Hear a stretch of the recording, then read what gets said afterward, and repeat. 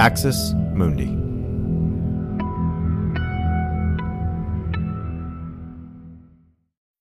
Sign up to The Economist for in-depth curated expert analysis of world events and topics ranging from business and culture to science and technology. You'll get the weekly digital edition, online-only articles, curated newsletters on politics, the markets, science, culture and China, and full access to The Economist Podcast Plus. The Economist is independent journalism for independent thinking. Go to economist.com and get your first month free. You're listening to an Irreverent podcast. Visit irreverent.fm for more content from our amazing lineup of creators.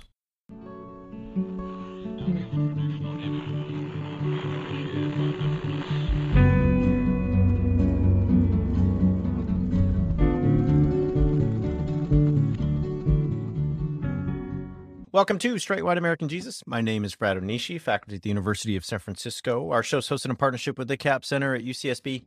And I have a return guest with me today, someone who I'm really excited to talk to about an event that has gone under the radar thus far, and that is Dr. Brian Kaler. So, Brian, thanks for joining me. Hey, it's great to be back. Thanks.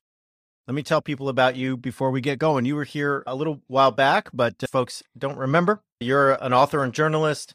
The editor-in-chief of Word and Way, which is a Christian media company in Missouri, somebody who's published 4 books on religion and politics, including Vote Your Principles, Party Must Not Trump Principles. You're somebody who works quite a lot in the Baptist world, and the Baptist world that, as we've talked about on our show many times, includes folks who really see freedom of religion as part and parcel of the freedom from religion, and really working to keep our government free from religion so that we can have, among other things, the freedom of religion. And so you've written for publications like the Washington Post, the Boston Globe, CNN, Houston Chronicle, and many, many others. Today, we're here to talk about something that's a little bit distressing. And that's an article that you wrote with Bo Underwood that's about worship rally that none other than Sean Feucht would like to have on 9/11, which is right now. And he wants to do that to remember those who lost their lives, those who were hurt in the attack, the injury it did to the United States.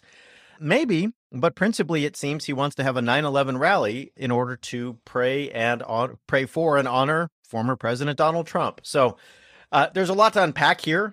Let me just start by asking this.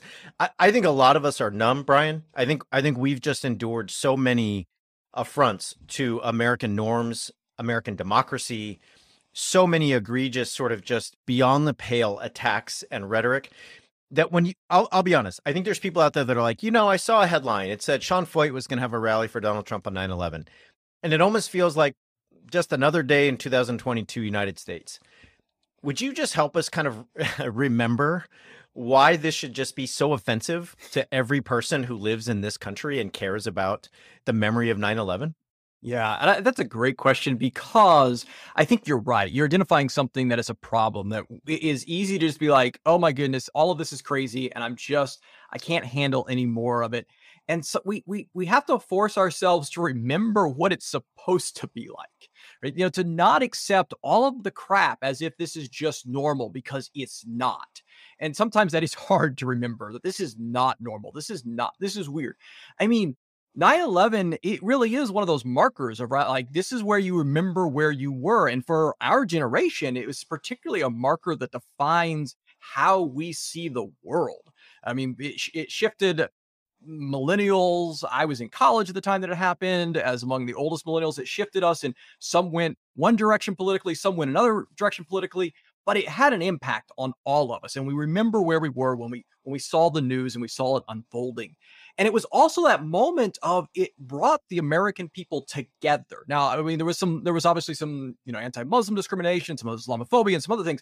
But in general, the celebrations, or the recognitions, the commemorations of this anniversary have been moments of unification beyond partisan identification. So we have seen each year since then that the living presidents, all of them who are healthy, there's been times when, former president, now the late George H.W. Bush, when he wasn't well, and Jimmy Carter more recently because of illness, haven't been able to attend publicly. But all of the living presidents have come together each year on this date to remember and to mark the solemn occasion. So that's the way it's supposed to be. This is supposed to be an event that we unite around, that we come together and reflect on.